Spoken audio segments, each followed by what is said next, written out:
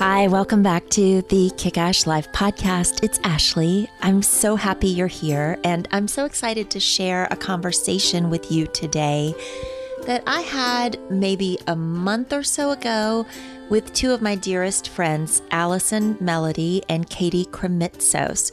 We recorded via video chat a conversation in anticipation of Mental Health Awareness Month, the month of May.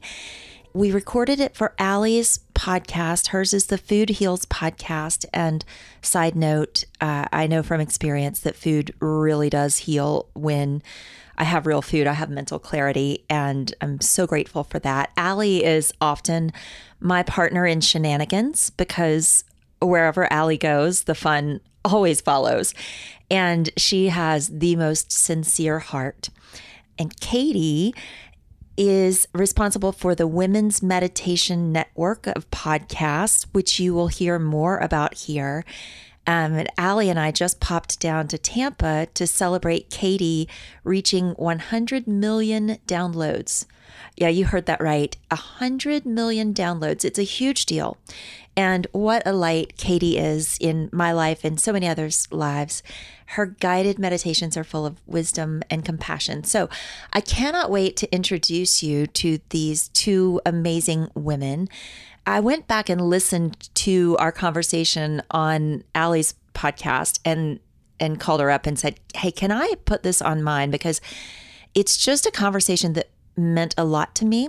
And even though by the time you're listening to this, we're probably at the end of or maybe past Mental Health Awareness Month, it's really a conversation we should be having all the time. I met both of these women about 6 years ago in Italy. And, more on that trip some other time, but suffice it to say, it was a trip I took on a complete whim, and it completely changed my life.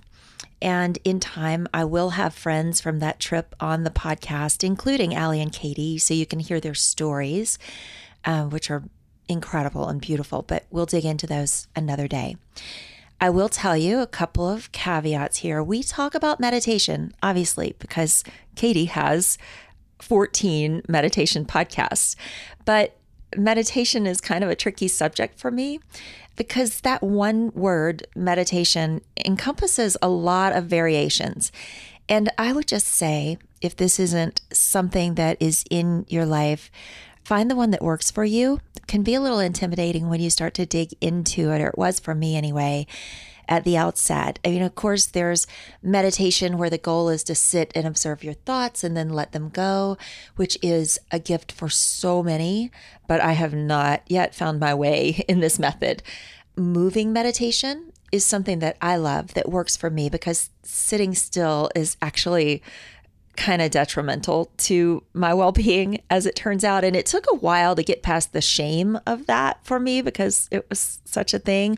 But I find that in movement, if I take a long walk in silence, or in Ashtanga yoga where there's movement in the same sequence every time, I am able to just be in the moment without thinking, or as we talk about, overthinking. And then there's meditations like Katie's, which are such a gift. She shares words, beautiful observations about life and love on which we can meditate, to which we can relate. And Katie really has a way of making you feel like someone is right there walking the journey beside you. So I would encourage you to check that out. We do early on in the conversation have a little chat about motherhood. And really, if you aren't a parent, I really think it's more a conversation about humanhood. I've been a little reluctant to talk much about my kids on this platform, but they ask from time to time, hey, Mom, are you going to talk about us? I mean, because they're lights in my life. They're amazing. So kids, if you're listening, I love you. We talk about you here. Okay. At the end, as normal, I will list the takeaways, but if there is one above all, it's nurturing friendships, the kind of friendships where you can say any crazy thing and you may disagree with one another, but your opinions are nonetheless met with love and curiosity. On a separate note, but kind of related, I have another support crew in my life. It is a mastermind group I found through and with this great fella named Mike Kim. And I have, and this is so fun, I have an announcement. I have a very limited time opportunity to create, in tandem with Mike and his team, a mastermind led by me. I'm so excited about this. What is a mastermind? It is a group of people, business builders from every genre, who come together to support one another in the process, bringing to the table, our own unique experiences and perspectives to help one another work through the challenges of business and life, and to learn from one another in the process.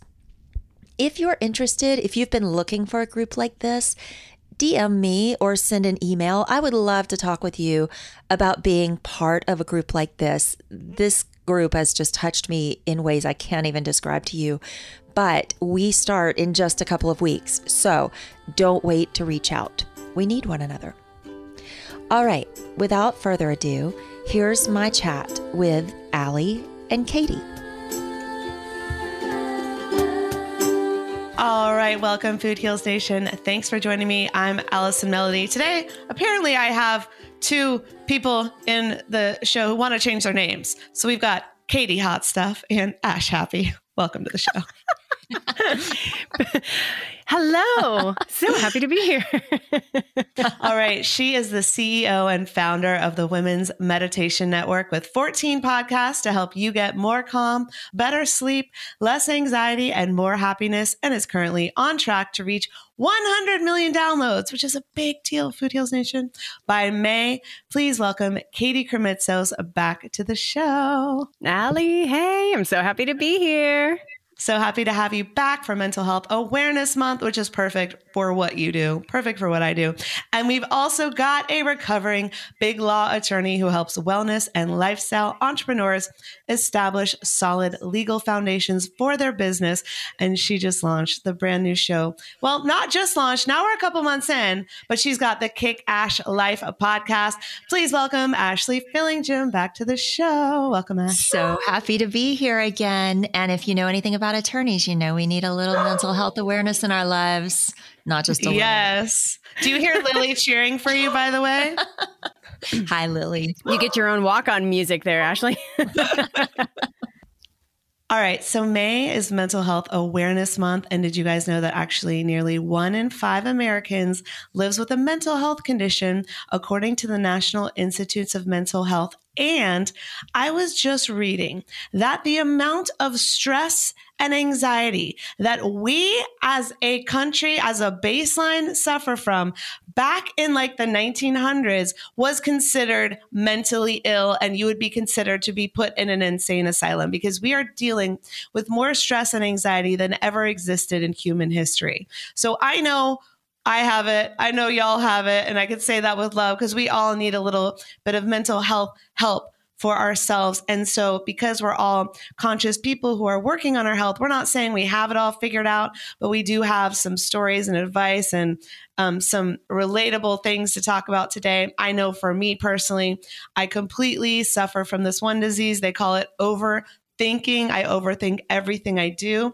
I think it puts me into a lot of spirals of anxiety. I think it also creates a lot of inaction, when if I had just made the decision instead of overthinking about it, I could have reached a goal faster, or had less anxiety, or reached peace faster. So for the disease of overthinking, I'll start with you, Katie. Do you have any meditations for me? Hundreds at this point. I've got hundreds of.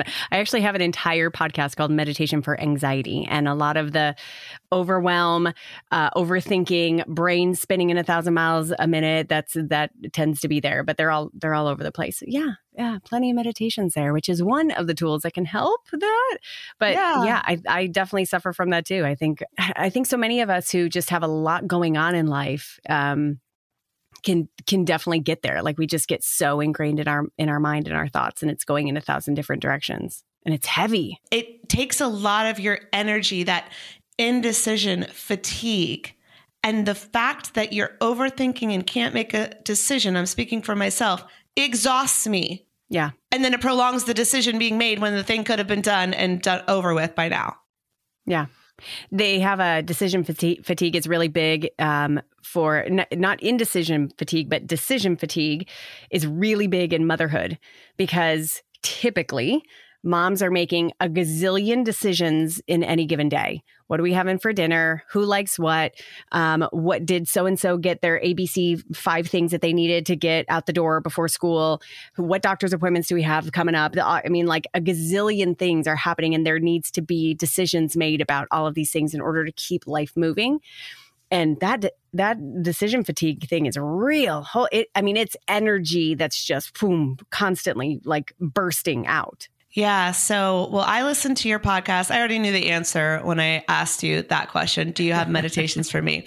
So I would say one of my tools is certainly meditation. But what do you guys do when you're in that mom mode and you're having to do that? Like, how do you get calm? How do you get clear? How about you, Ashley? What do you do? I try really hard to do 2 things. Stop and take a deep breath. Before I react, respond, make a decision, take a deep breath.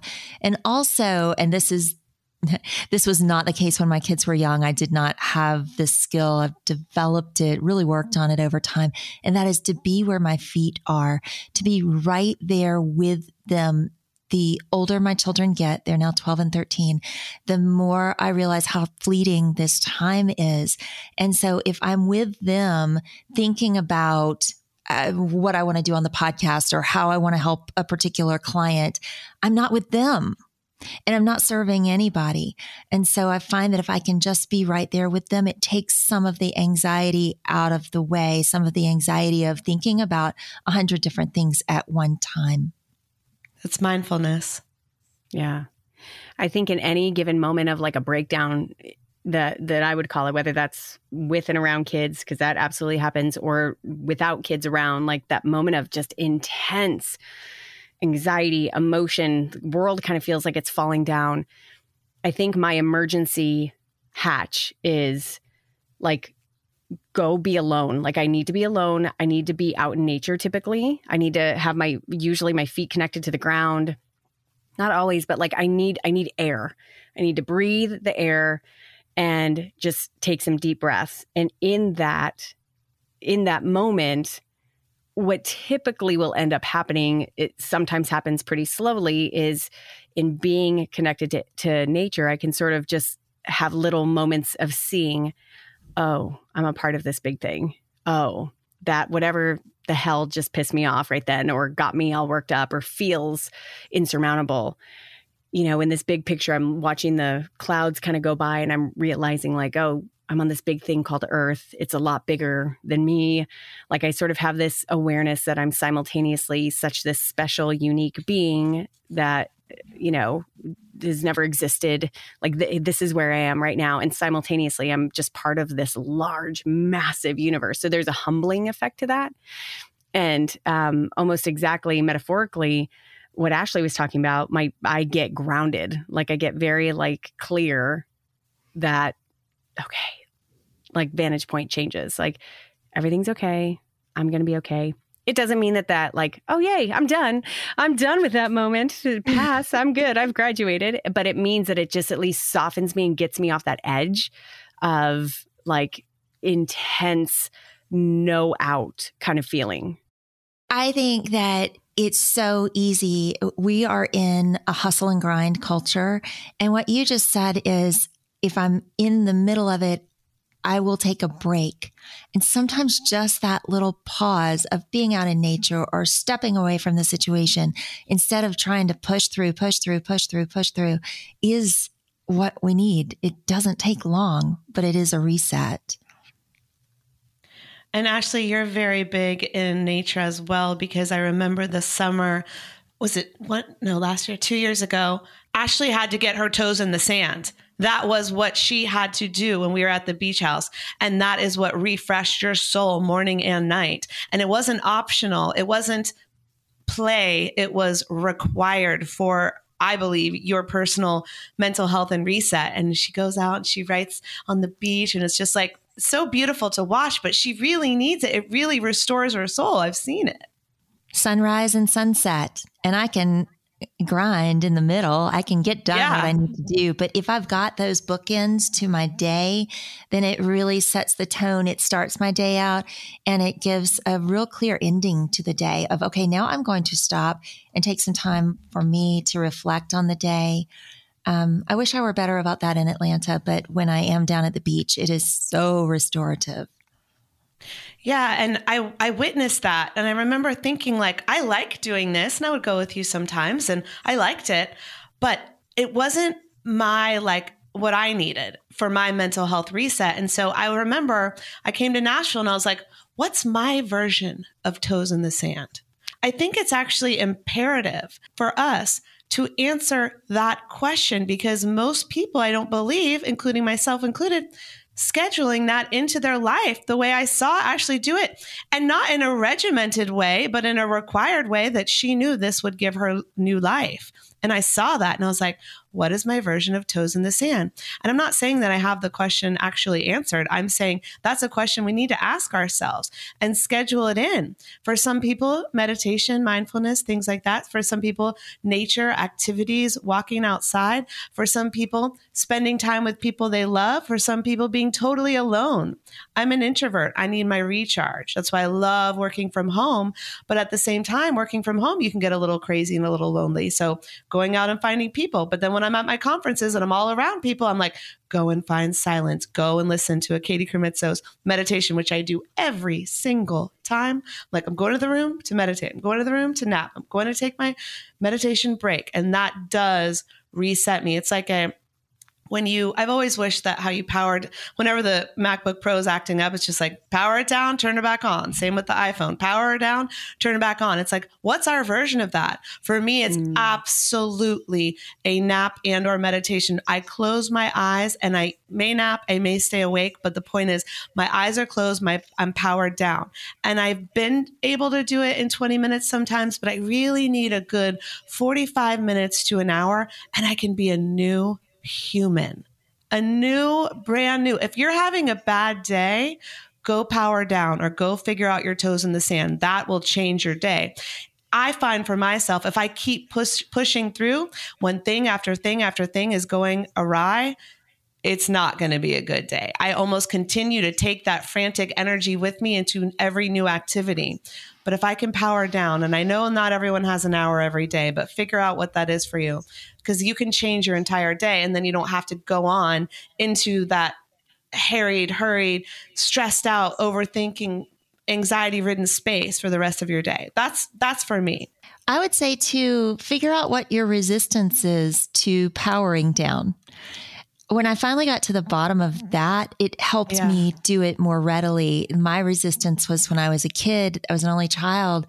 And a lot of times if I expressed frustration or exhaustion or anything like that, the answer from my family was, suck it up, kid.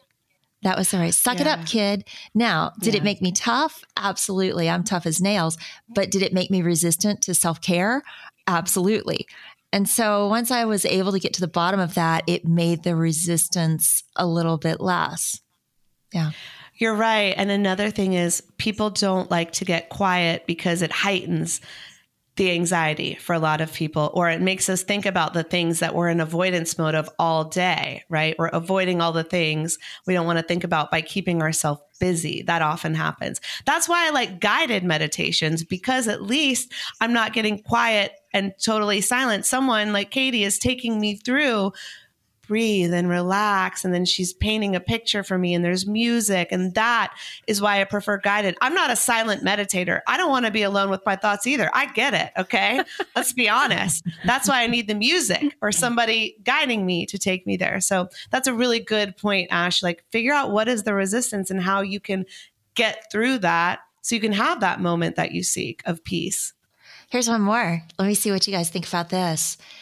When we talk about Mental Health Awareness Month, I, probably like many folks out there, spent a number of years being completely unaware about the state of my mental health, having spent zero time understanding it, to the extent that when I went to see a psychiatrist for some major help when I needed some real extra help. I couldn't describe how I felt.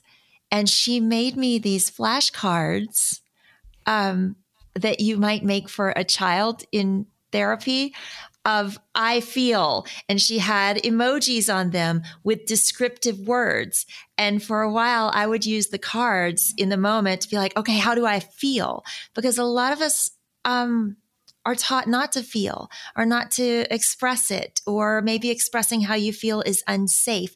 And so mental health awareness, being actually aware of how you feel, is a practice. It's a journey. It's a learned process.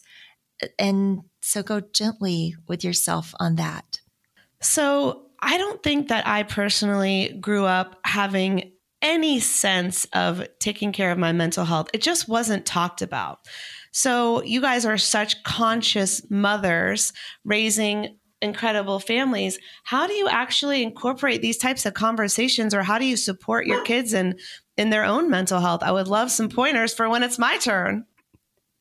Yeah, I think that I would say most of what I'm teaching or how I'm teaching is done by modeling, by making sure that my kids see mommy taking care of herself in all the ways. My kids see me work out.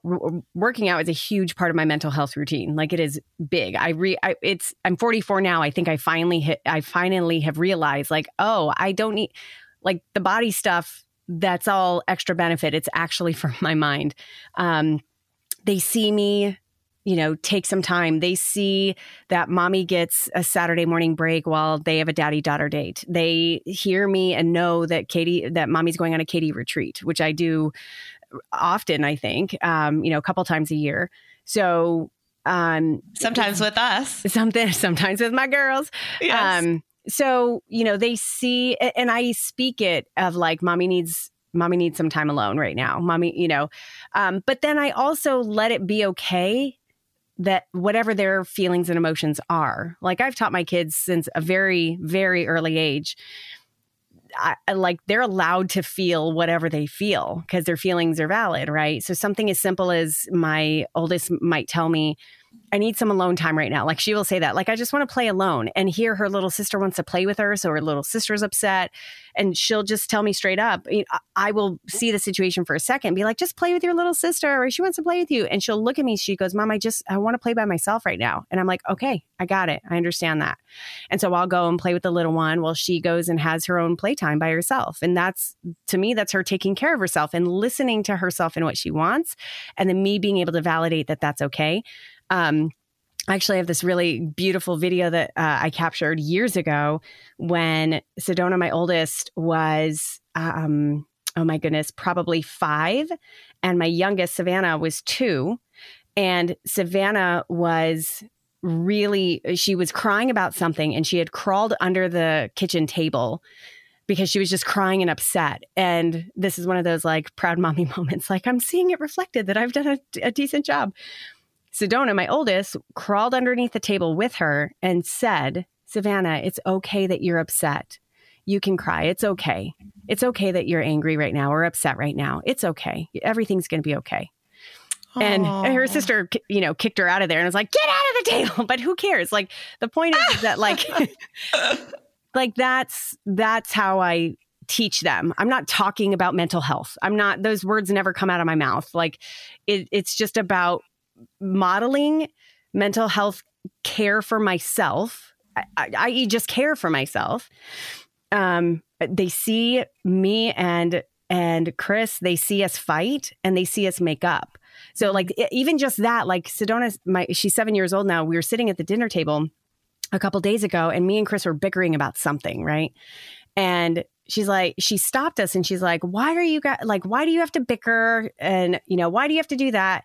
And I looked at her and I said, babe, this is part of how we work stuff out. We're not always going to agree on things. And it's okay that we talk like this to work it out so we can resolve it. And that's okay. It looks like we're yelling and we're not liking each other, but that's not true. This is just how it sounds when we work something out.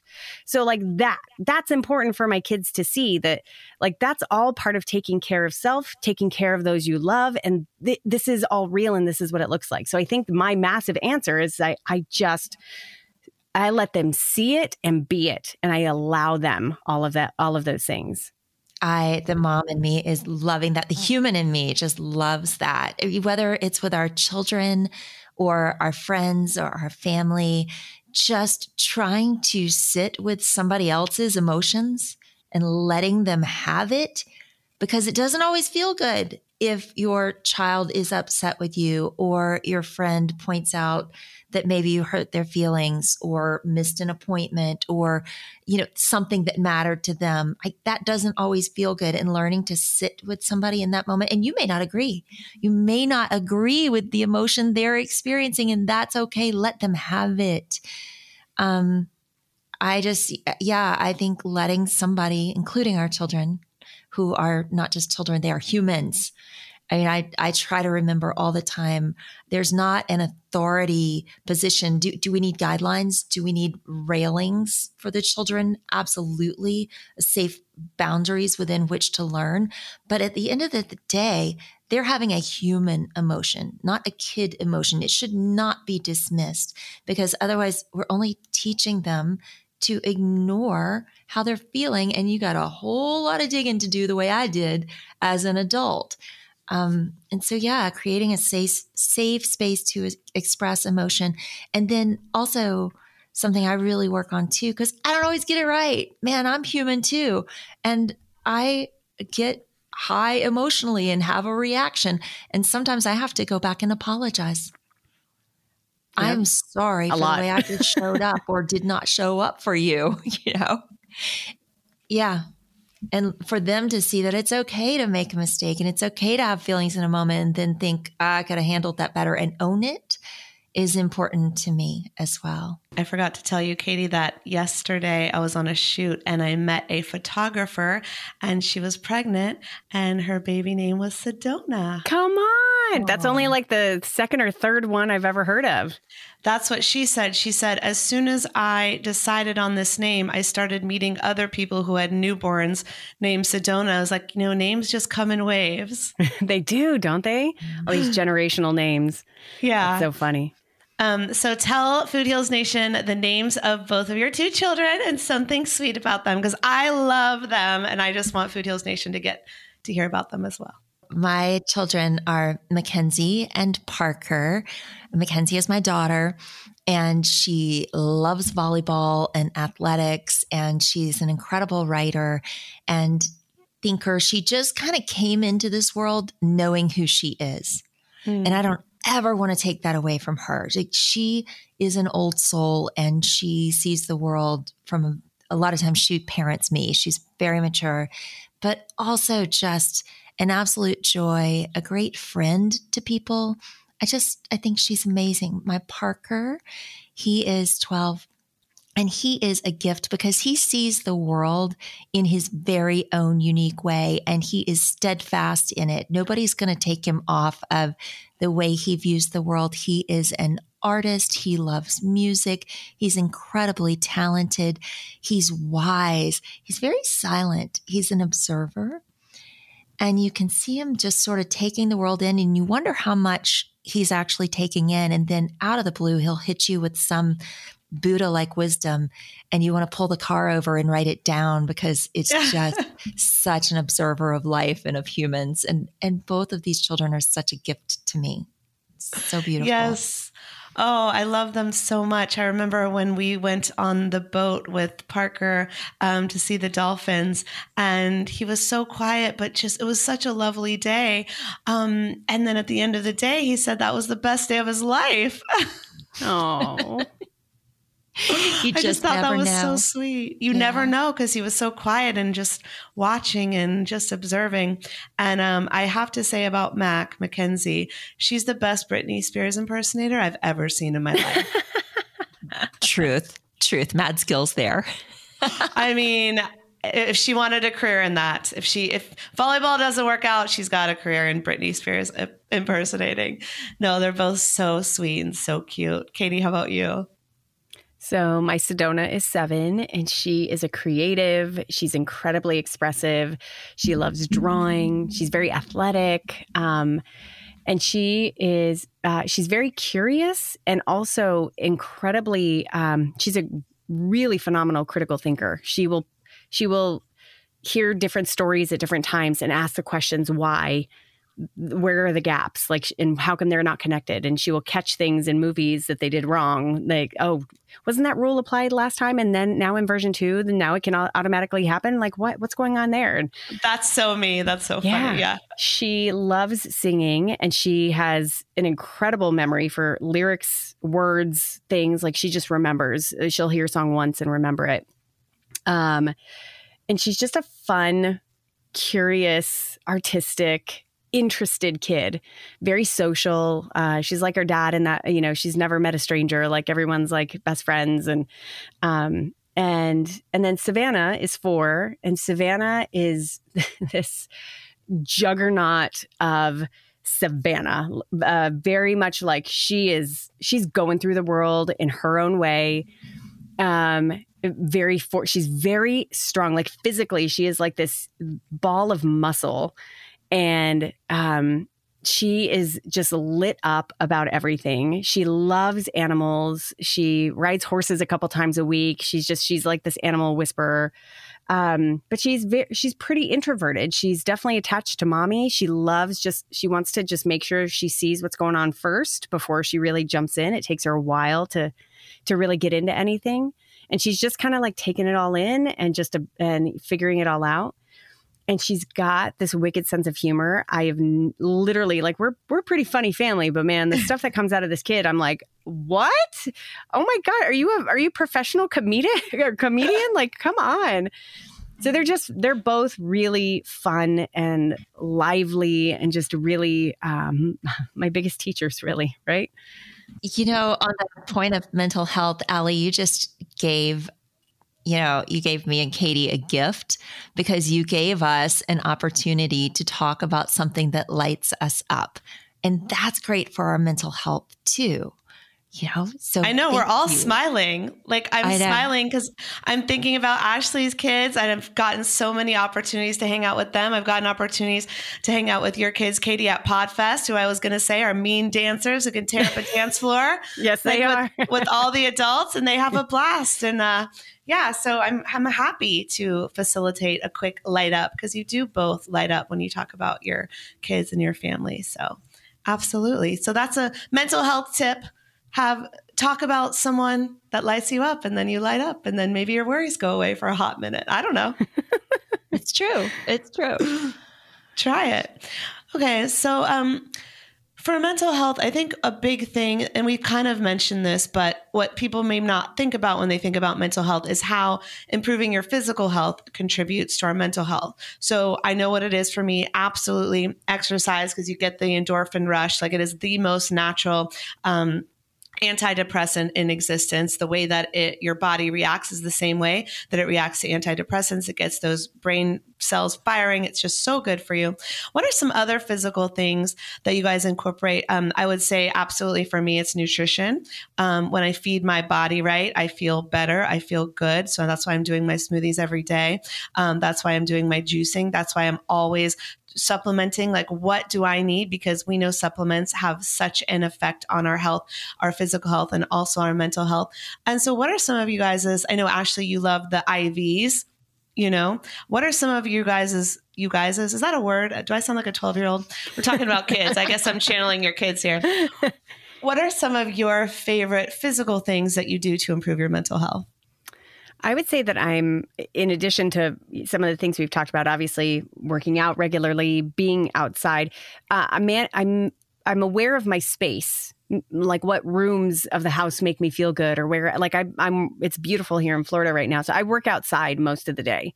So like, on this small little area of, our outside space, like I will be outside, and I'm just aware physically how I feel in spaces. I don't want to be in my room if it's dirty, so I just won't be in there. Yeah. So that is a big one.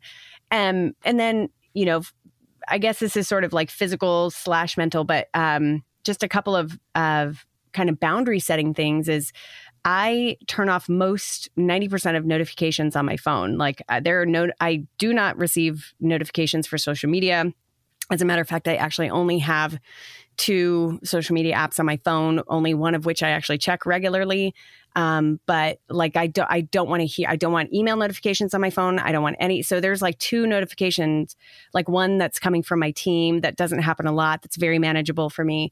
And then one is on my calendar because I'm in a series of my life where I don't have a lot of meetings. So when I do, I'm like, I need to be reminded multiple times. Right. But that's it. And, other than that, like there's really that phone physically is sort of like sucking it's like the soul sucker, like it's sucking my energy and attention. And so I'm very conscious about like, when am I allowing it to speak to me? I turn, silent mode on quite a bit. Like I leave my phone, a lot of times, like I'm not a person who always has my phone with me. I'm leaving it if we're going out and going for a walk with the kids. Like, so that's a really big thing, just being aware of the energy of the space and making sure that my phone does not own me.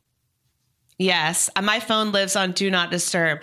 If someone calls me, I have no idea unless they leave a voicemail and I happen to check it. I'm like, if you call me, you need to text me because my phone is on Do Not Disturb because I can't handle those robocalls all day. When the phone rings, it gives me a burst of anxiety. Okay. That's why my phone doesn't ring unless I'm expecting your call or unless I have a call set up. And now everything's on Zoom anyway. So why would you call me? Because we know it's a Zoom meeting, or you text me to say I need to talk on the phone. That's how today's society works. So don't you dare just give me a random call. No, of course, if it's you guys.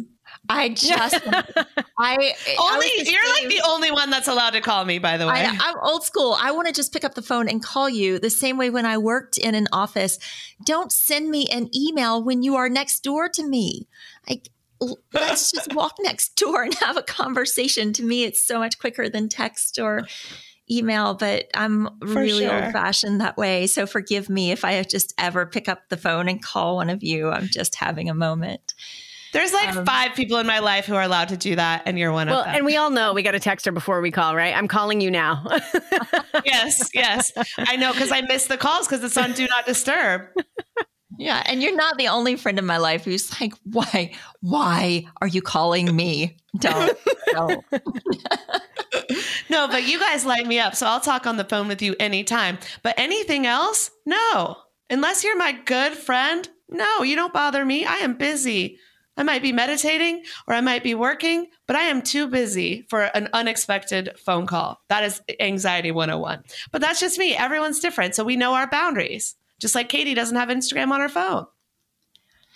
I've got a good physical one. Back to the physical exercise one. In my whole life, I've had peaks and valleys of exercise and fitness and all of that. But 2 that came to mind when Katie was talking earlier about working fitness into her routine for mental health. There is a point at which it would have been good for me to check myself before I wrecked myself. Before having children, ran 5 marathons, and I didn't just run them. Like I ran them for time, and I was militant about it. And it really, if you're a marathon runner and you've found your thing, like, yay, that's amazing. For me, when I look back, I realized that I was literally breaking down my body. I was running to train, but I wasn't doing anything to support my body in that training.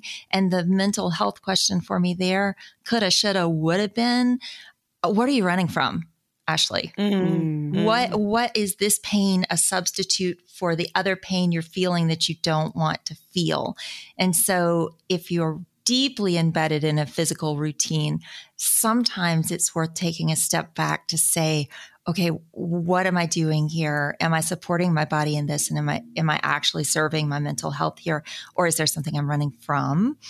That's one that came to mind. And another, a habit that I still have and build in whenever I can. When I first became a single mom and I had to drop my children off on Sunday mornings, I would come back to the apartment and just curl up in a little ball and be sad, which it didn't last long until I was like, okay, girl, what are we going to do to get glad? How are we going to turn this around and replace that moment with something that builds you and lifts you up?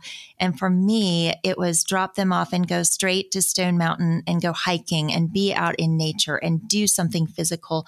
And at the top of the mountain, engage in prayer and meditation and setting your plan for the week and how you want to show up.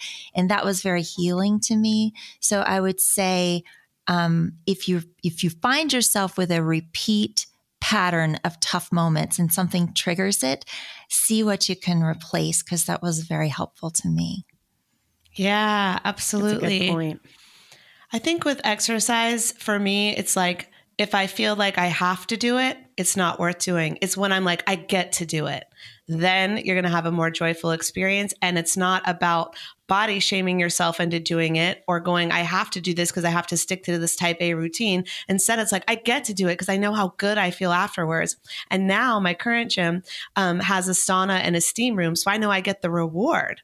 And then downstairs is the co-working space with my favorite coffee and juice and all this stuff.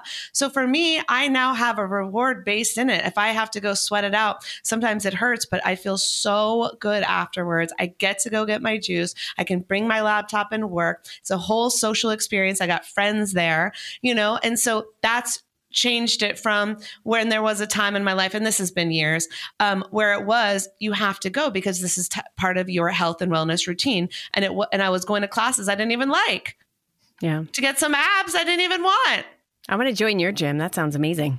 I know. You came. You came. It was Soho House. Yeah. Oh, yes. I loved it. Yeah. Or if you go at night, you could go eat one of our delicious. Remember, they have the whole vegan menu. You guys ate everything with me. there. So good. Didn't we get the vegan chocolate mousse? Who did I get that with? We had a vegan Caesar salad, which was to die for. Oh, yes. Okay. That was amazing. Because the three of us went. We sat in the back. That's right. And then Ashley, we went back with Mackenzie and we got the vegan chocolate mousse. Yeah. We were there for a volleyball tournament. Yes. I have no life. I'm just a volleyball mom at this point. Mom. So yes, when you girls come back, only thing is I can't take guests to the gym, but we can go eat and enjoy anytime. And the pool's open now because it's summer. Yay. Well, before we wrap up, in honor of Mental Health Awareness Month, I would love it if you shared with me a time when things were real rough. Maybe it was rock bottom, maybe it was just a season, but how you got through it, because we've all been through some shit. I know you guys very well. I know some of the challenges that you have faced.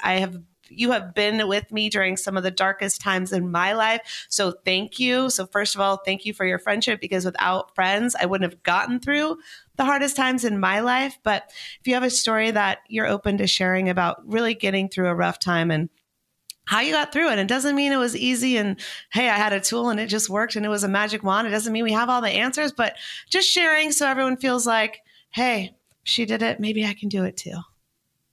Yeah. So I've had a lot of ups and downs, as I know we all have. Yes. But one in particular that's jumping to mind is when I was in my late 20s, I developed an eating disorder, a pretty bad eating disorder. And my quote unquote rock bottom was this moment of realizing like this is completely taking over my life. Like I'm not present to my life right now. And it's really pathetic and disturbing and painful. And I don't want this anymore. Yeah. So what did I do? I knew I immediately actually needed help. I ended up going to a 12-step program. Mm-hmm. Because that was the only thing I knew of that was some sort of like outside. I need some formal way to like get me out of this hole that I'm in. And I didn't actually go through all the 12 steps, but I went through enough of the steps to really dig in deep to some of the shit that was at the core of that eating disorder and just the horrible thoughts, practices, opinions of myself, all that sort of stuff. And so and then on a practical level, really did kind of the practical work of like learning nutrition. That was actually kind of my first bout of like, let me learn what food actually does in my body rather than trying to avoid it or binge on it or what have you. Like, let me learn this relationship between food and my body. So that was, my late 20s. and really healed. I mean, a lot healed. And so fast forward, you know, it's probably in my mid 30s where I finally am like, I'm good. Like, I'm good. I don't have any issue with this at all. I kind of know my boundaries around it. I have developed these, coping mechanisms to handle this, and I'm fine. So fast forward, I'm 44 now. I literally just had a conversation with a friend and I was telling her, dude, I had a really interesting thing happen. I noticed it. This happened last week. This really, I really wanted to get this thing done in my business and it blew up and it didn't happen. And I don't need to go into all the details, but it was incredibly disappointing and it was my fault. It was, black and white. It was my fault that it did not come to fruition. Mm-hmm. And in this kind of self-shaming spiral I went down, like all of these old voices of not liking my body, I need to control whatever food, XYZ, what's wrong with me, all of that stuff I started hearing it again. And I literally was sort of this body outside of myself going, what in the world? Like, I have not heard this stuff in almost 20 years. Like, right. What is this? Like, I cannot believe this. And thankfully, one of my very dear friends is actually, she's phenomenal, but she actually is a therapist, is a counselor for young girls with eating disorders. So we don't talk about that often, but I mean, we're kind of business cohorts and friends and moms together. But I happened to tell her this and I'm like, I can't believe this shit came up. And she told me, she goes, it's usually indicative that those voices came at that time means that there might be some other stuff that's been happening in life that is allowing those things. Those are foundational coping mechanisms that you learned at an early age. So it's okay that they came up. Like, don't blame yourself for that. But it's indicative that there's some other kind of stuff that's going on. Anyway, so we ended up talking through this. And my point in all of this is what I have gained out of all of this. I think if you ask me what my number one mental health awareness tool has been for that particular moment of my life or that particular issue of my life, has been intense self-awareness. Intense, real, raw, getting down to the nitty-gritty of who I am, my emotions, what is the truth of me in any given moment, because that tool allows me to see all those thoughts as external from myself, right? And will keep me from going down a really yucky and unnecessary path, right? That is totally not good for me. So that awareness of self allows me to observe those thoughts, to observe that voice that's going on, be like, WTF, what is that? But then also honor it and allow it to really pass. So that was a really interesting sort of, I thought I was done with that shit. And man, here it is again. So yeah, there's this deep programming, and I think we all have it. It's probably usually based in childhood or what we taught and what we assumed at the time, that then becomes the program that runs through our head. And this is how we deal with this. This is how we deal with trauma. And that stays with us unless we break the pattern, we break the program. But it's so deep sometimes that when we feel threatened by a similar trauma, even though we've done the work, that shit comes back. Yeah. And I did a talk about this. I lead a class called Healthy AF. And I did a talk about this recently. And I was like, okay, so who is talking? Who is talking to me? It is the ego. What is the ego's job? To protect me. Now, is it to my benefit or detriment? To my detriment. Keeping me small, keeping me in judgment, keeping me in scarcity, keeping me in fear. That is not who I am at my core. And so I gave him a name. It's Bob. I'm like, shut up, Bob. You're not welcome here. Bob, I'm going to give you a new job. Today, Bob, all you're allowed to say is encouraging, helpful, wonderful things about me. I don't want to hear all your judgments. I don't want to hear all your evil plans. I don't want to hear anything that is going to take me out of my capacity to be the best version of myself for myself and others.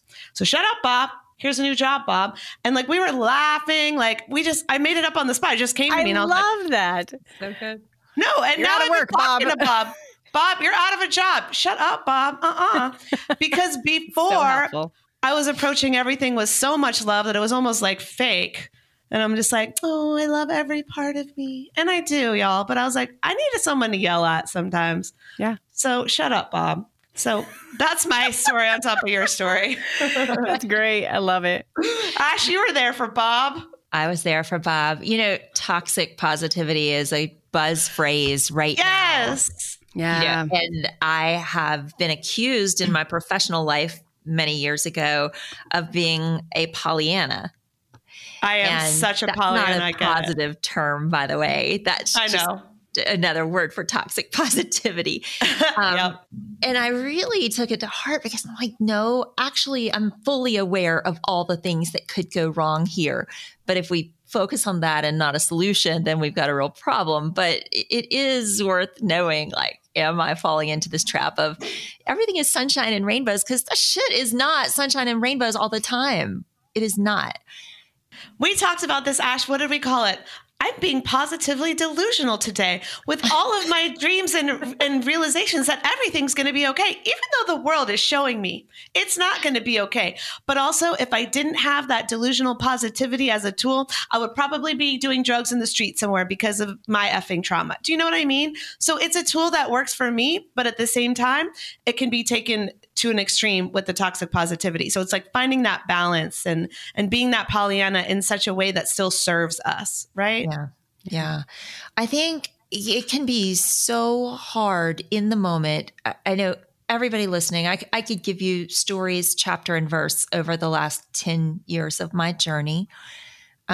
Stick around. You'll probably hear them at some point. But the kind of moments that leave you breathless, sobbing, prostrate on the floor, with the kind of physical pain that you think it's always going to be like this. There is no out. And I'm not being dramatic. I'm being really real about how deep the sadness and pain and fear and anxiety went. And I remember this quote. I just pulled it up. It was by Maya Angelou. Every storm runs out of rain. It does. Every storm runs out of rain eventually. And sometimes the only thing for me to do has been to hold on to that notion and to try to separate happiness from joy.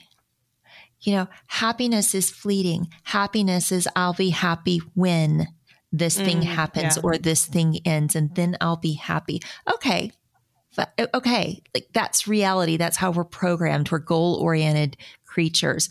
But the ability to distinguish between that and my joy in the moment, my joy in, oh my gosh, the blue angels just flew overhead while I was sitting on the beach. Or did you see the hydrangeas are blooming outside my place? Or, I don't know, my child just sent me a text to say, I love you. Or my dog just had a nightmare and had the cutest little puppy noises on the bed. You know, yes, my dogs sleep on the bed. But, you know, just that ability to distinguish joy, even in the darkest moments, and hold fast to that is, that's where it lands for me, no matter what the issue is.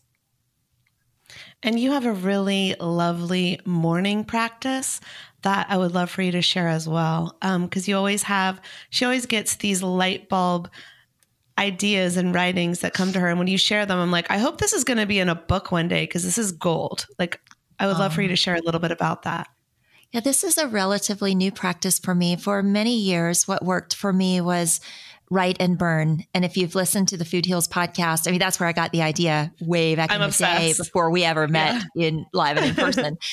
I would write and burn. I would write all the things that were troubling me and I would burn them and pray them away. Actually set off a fire alarm in a hotel in DC because I was trying to burn. And then I had to talk about you, be like, okay, don't do this in a hotel room. Make sure you're at home. If you can't burn, you just rip it up into little pieces of paper and flush it down the toilet. That'll be okay. That's funny. Yeah, it was a scene. But recently because our practices evolve and change given where we are in life. One practice that worked for me then might not work for me now, but something that's working for me right now is words are the written word is something really dear to me and something I enjoy. And so I sit down to my laptop, probably, I'm not going to say I do it every day because that would be bullshit, but probably every third to fourth day, I will carve out some time, or I just feel led to sit down at my laptop. No, I don't. I know pen to paper is very important, but for me, I write in a Google Doc, "Dear guides, what would you have me know today?" And then I just stop. And then the words flow onto the page. And I know that they're not words from me or my ego, because words from me or my ego look like, "Hey, Ashley, you need to get the following 10 things done today. Hey, Ashley, it's really shitty that you didn't get back to whatever, or didn't finish this task." Or, "Hey, Ashley, you need to be a little bit more mindful of your finances." Like, that's me and my ego. But when That's Bob. Yeah, that's Bob. All right, shut up, Get Bob. out of here, Bob. Get another job, Bob. But when the words that are flowing onto the page are full of love, and I'm not making this up, the words that flow onto the page address me as dear one, or beloved, or beautiful child of light. And these words are not from me, but they are so beautiful and so kind and so loving. And they do show me and tell me what I need to know. So no matter your faith, persuasion, or whatever it is, maybe it's your inner voice, maybe it is your guides, maybe it's God, maybe it's spirit, maybe it's whatever you want to call it. Tune in, give that entity, that thing, that beautiful light a chance to speak to and through you, and then sit with it. That's helped so much lately. Yeah. And the ones that you've been kind enough to share with me, because sometimes you get messages and then you share them with me and I'm like, oh, it just hits so hard. I'm like, that's a lesson for me too. So I just think it's such a beautiful practice that others can share in as well. So, and I think that's something that, we got it, Apollo. I think that's something Katie shares in her meditations as well. I think those words are by you and from you, but they're also through you. And that's what I love about your meditations.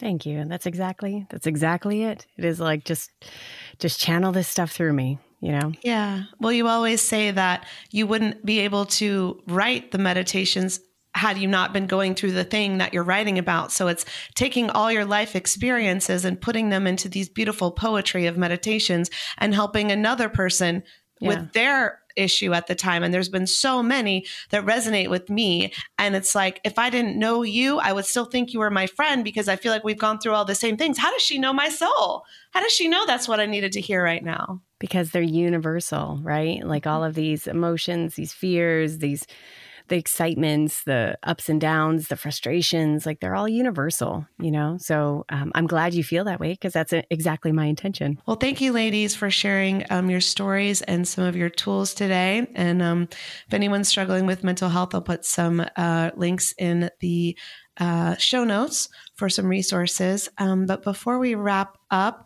Katie, you are celebrating a milestone. As of this recording, we haven't done the party yet, but by the time it comes out, we will have just gotten back from your 100 million download celebration party in Tampa. Tell us a little bit more about Women's Meditation Network, what you're celebrating, why you're celebrating, and just a little bit more about what you do and where people can find you online. Yeah. So almost 5 years ago, I was pregnant with my second daughter and had an idea to start a meditation podcast for women. And back then in 2018, if you typed in women in meditation, one podcast existed. Mm-hmm. And I just felt incredibly inspired. Like there are eyeballs and ears that are looking and I need to be there. So I'm going to contribute here in a big way. And so I started my very first podcast, Meditation for Women. Fast forward, as of the time of this recording, I have 14 podcasts, and it has been amazing to feel like I can do that on a mass scale. My constant mantra to myself is I create high quality, high quantity meditations that really land into the soul of every person listening. Wow. And so I feel this is an incredible milestone. Obviously, I don't know what the percentage is, but it's like a 0.01 or 0.001% of podcasters who reach this milestone. Yes, we need to reach out to Rob Walsh and find out what the exact stat is. I need to. By the time the party happens, I will know those stats. But it's absolutely amazing, and it feels really good, and it feels. I feel very proud that. That what I have built not only impacts everyone on the other side, but impacts the internal team who works on it. I have a really healthy team at this point who all puts their love and energy into every individual meditation. So it feels really good that like my business is this beautiful ecosystem that really like gives love and, you know, shares love and creates love all in one. So it's been pretty awesome. So yeah, if you want to listen, just go to womensmeditationnetwork.com. But yeah, we are this is only the beginning. That's kind of how I feel about it. Like, okay, let's really go now. Let's really go. Yes. I love that. I love your mantra. You know, I'm a fan and I listen all the time. So thank you for the work that you do. And I can't wait for the party in Tampa. Woo, me neither. That's going to be fun. It's going to be so fun. All right, Ashton, you have your brand new show. Well, it's not brand new anymore. I keep saying that, but now it's been a couple months. So you have the Kick Ash Life podcast and you do your thoughts from the trike. What can people find when they listen to your show? So my show is really inspired or incentivized by you ladies whom I met in Italy, just as Katie was scrapping her entire business and starting a women's meditation podcast. She told us about it on the hike to the path. I did. I'm going to give up this whole business I built. I'm going to do this thing over here. And I was like, okay. And to your credit, you guys were like, yeah, do it. Oh, okay. I'll tell you, the Type A corporate straight and narrow was kind of secretly like, you're doing what? And just amazed by you, Katie, and all that you've built since that time. And Allie, who's had me on her podcast before, who got me used to this platform. And eventually it was just a passion project, having watched other folks share. Podcasting is so intimate, right? Mm-hmm. It is, you're sharing your thoughts and you're putting it out to the world. It's so intimate. It's not just a one-sided conversation. It's really an exchange with the audience. And the exchange that I want to have is one of love and compassion for ourselves, and this idea that life is messy, but beautiful at the same time. And so I share some of my own thoughts as well as interview folks who are just like you and me, living and creating beautiful lives in the everyday moments. And that's what I want to share.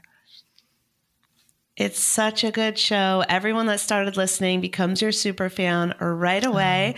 So yeah, she is you're such a good storyteller, and the way that you share stories, it's just so relatable and so beautifully done. So I'm just excited for more people to discover it. And maybe soon we'll be celebrating Ash's and Allie's 100 million download celebration. So let's put that out there into the universe. Let's go. Bring it on. Let's do it. Oh my gosh, ladies. Well, it's always a pleasure to be with you. Thank you so much for coming on Food Heals today. Love you and appreciate you. Love you, right ladies. Back. Thank you. Love you guys. Now, do you see why I wanted to share that with you? I love those women so much. As always, here are the takeaways. I've got a list. So here we go. Number 1, breathe deeply first, then react. Number 2, be where your feet are. Be right there in that moment, not thinking of 100 other things or places to be. Number 3, get in nature. We all just totally jammed on this. Get connected to the ground. Breathe the air. Reset. For me at the beach, it's setting my day, my schedule around sunrise and sunset. So we would ask you, what is your version of toes in the sand? Identify it and schedule it. Number 4, naps are glorious, says Allie, and I agree. When possible, for some of us, powering down is the very reset we need. Number 5, determine what is your resistance to powering down.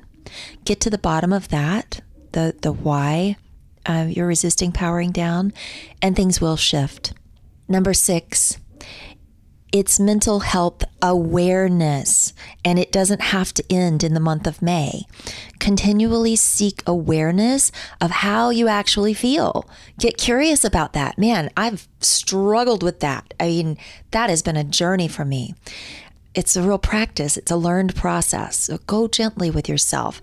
But, Katie's number 1 mental health tool, she said, is intense, real, raw self-awareness. Seeing thoughts as external from ourselves can halt a downward spiral. So honor the thoughts and then allow them to pass. Number 7, give people the gift of talking about things that matter to them. That shared experience, that generosity is so great for our mental health. Number 8, improving physical health improves mental health. I cannot tell you how many times this is rung true for me. If I can get my physical health on the right track, everything else seems to fall into place. But as I noted, check yourself. Is there a chance that you're training so hard that the physical pain becomes a substitute for emotional pain that you don't want to feel? That was a big one for me. So am I supporting my body and serving my mental health, or has it crossed a line? Number 9, Katie turns off notifications on her phone, and she does not keep social media on the phone. Allie keeps her phone on Do Not Disturb all the time. I do neither of these, and I'm thinking maybe I need to work on that. Number 10, it's okay to talk back to your ego when it flares up. As Allie says, tell Bob to go get another job. Number 11, Maya Angelou said, every storm runs out of rain. Sometimes just holding fast to that notion is helpful when things look bleak. Number 12, make the decision to look on the bright side. Sometimes it's actually okay to be positively delusional. And number 13, last one, lucky number 13. There's a difference between happiness and joy. Happiness is fleeting. It's I'll be happy when I hit a certain goal. But joy is there even in the darkest moments. It's found in noticing the beautiful moments, the small things that create light and love and laughter for us, even in tough times. So there you have it. Special thanks to Allie at the Food Heals podcast for letting me repurpose this here. I just felt it was a conversation I really wanted to share. And a special congratulations to Katie for reaching a huge milestone of 100 million downloads for the Women's Meditation Podcast Network. And a special thanks to you for being here. You are pure sunshine to me. Before I go, just a quick reminder. If you're interested in joining a mastermind group, reach out, but do so quickly.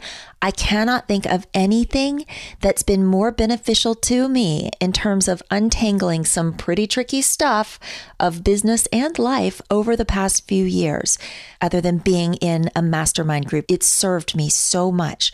And the whole idea is to bring together people from various walks of life, various businesses, various experiences, because those differences are what help us sort through ideas by accessing fresh perspectives and learning from one another.